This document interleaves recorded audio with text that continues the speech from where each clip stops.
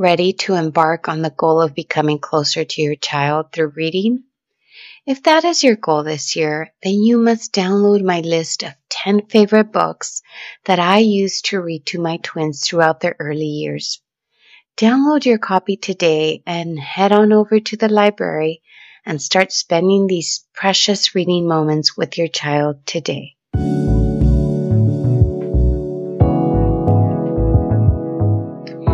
I remember my earlier days as a mom of twins. I felt so much guilt when I headed back to work, not because I wanted to be a stay-at-home mom, which is completely fine if that is your choice, but for me it wasn't. But, oh, the guilt of not choosing that was real.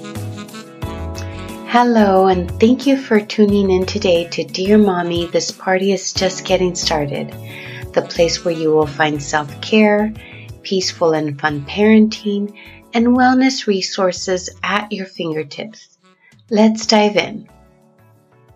I love working, and although I have changed my career since the birth of our twins, my schedule wasn't what it is now. In fact, my schedule was pretty tight and typically 9 to 5 up until my twins celebrated their 4th birthday. In those early years, I had a very intense career in infection prevention that required me to be on call all the time, especially in the early stages of COVID. I was also juggling studying to get licensed in marriage and family therapy and was finishing up an internship while trying to start my own private practice. This is where the guilt would kick in. I have always loved learning and hustling and being a part of challenging my educational and knowledge growth. However, continuing in my work career left me feeling tremendous guilt over not choosing to stay home when it was a possibility in our home. I reflected a lot during this time and trying to see what it was that my children were missing, if anything, and if my relationship with them was suffering. In this time of reflection, I realized that our relationship was not suffering and that they did indeed have everything they needed, including the relationship that I wanted to have with them. We were close. They were both happy to see me when I got home. They enjoyed me and they were so loving towards me as I was with them. I asked myself how this had happened, even while knowing that they rarely received individual time with me alone, which is another topic for another day. Don't get me started on how this is many moms of multiples and what they have to work through in not being able to share individual time with each baby as if it were a singleton. Okay, so how did I do this? How did I manage to have such a beautiful bond with my kiddos in spite of all the things that were keeping me busy? Let me tell you how. It was something as simple and yet oh so powerful. It was through books. Before having my kids, I was already a reader and lover of all things books. So instead of diapers at my baby shower, guests were asked to bring a book. And so my baby's reading journey started early on. I read to them every day, and it is a practice that we continue every day still now that they are 7. I have so many pictures and videos, and in a lot of these memories captured, they both are holding books. They always ask to be read to, and it is something that I made sure I did with them every day. This is how I bonded with my sweet babies.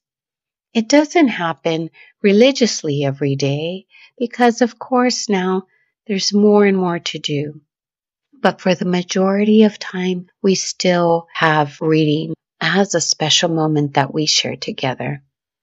It was through books that we bonded and that we continue to bond.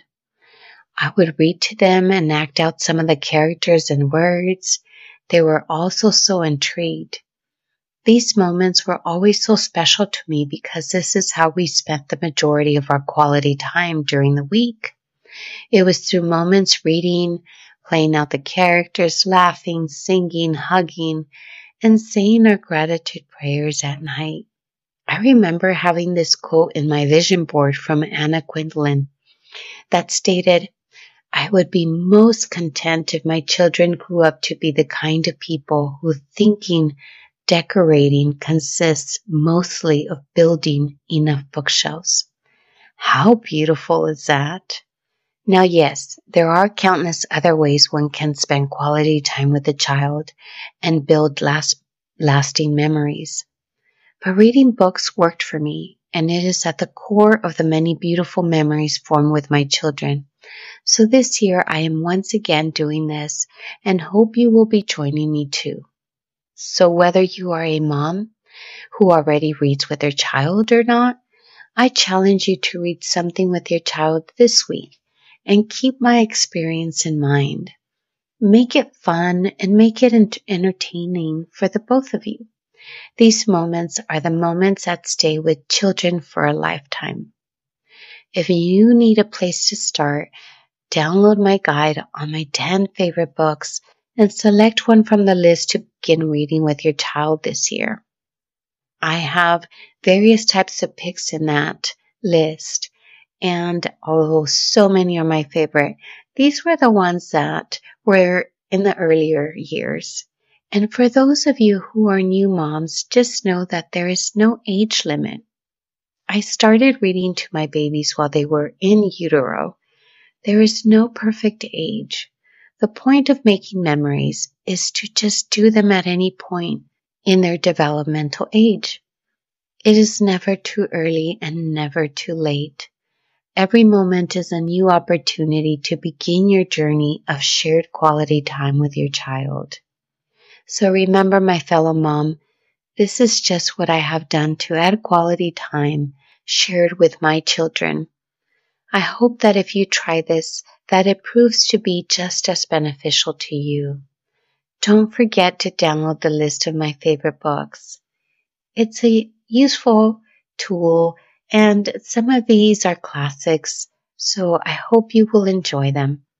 If you're looking for more self-care tips and parenting wisdom, make sure you sign up for my weekly newsletter, where you will receive one easy self-care tip every Monday and peaceful parenting tips as well that are easy to weave into your busy life. Head on over to the link in the show notes and sign up today.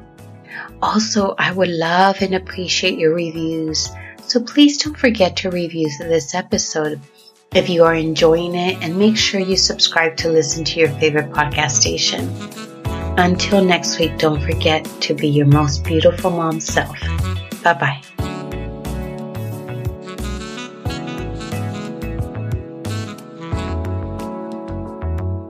Hi, I'm Elizabeth Camargo Garcia, licensed marriage and family therapist and founder of Calamine, an organization that helps moms establish self-care routines through courses, book clubs, and community. A quick disclaimer, yes, I am a licensed marriage and family therapist, but none of the educational material mentioned in this podcast is meant to be psychotherapy or medical advice.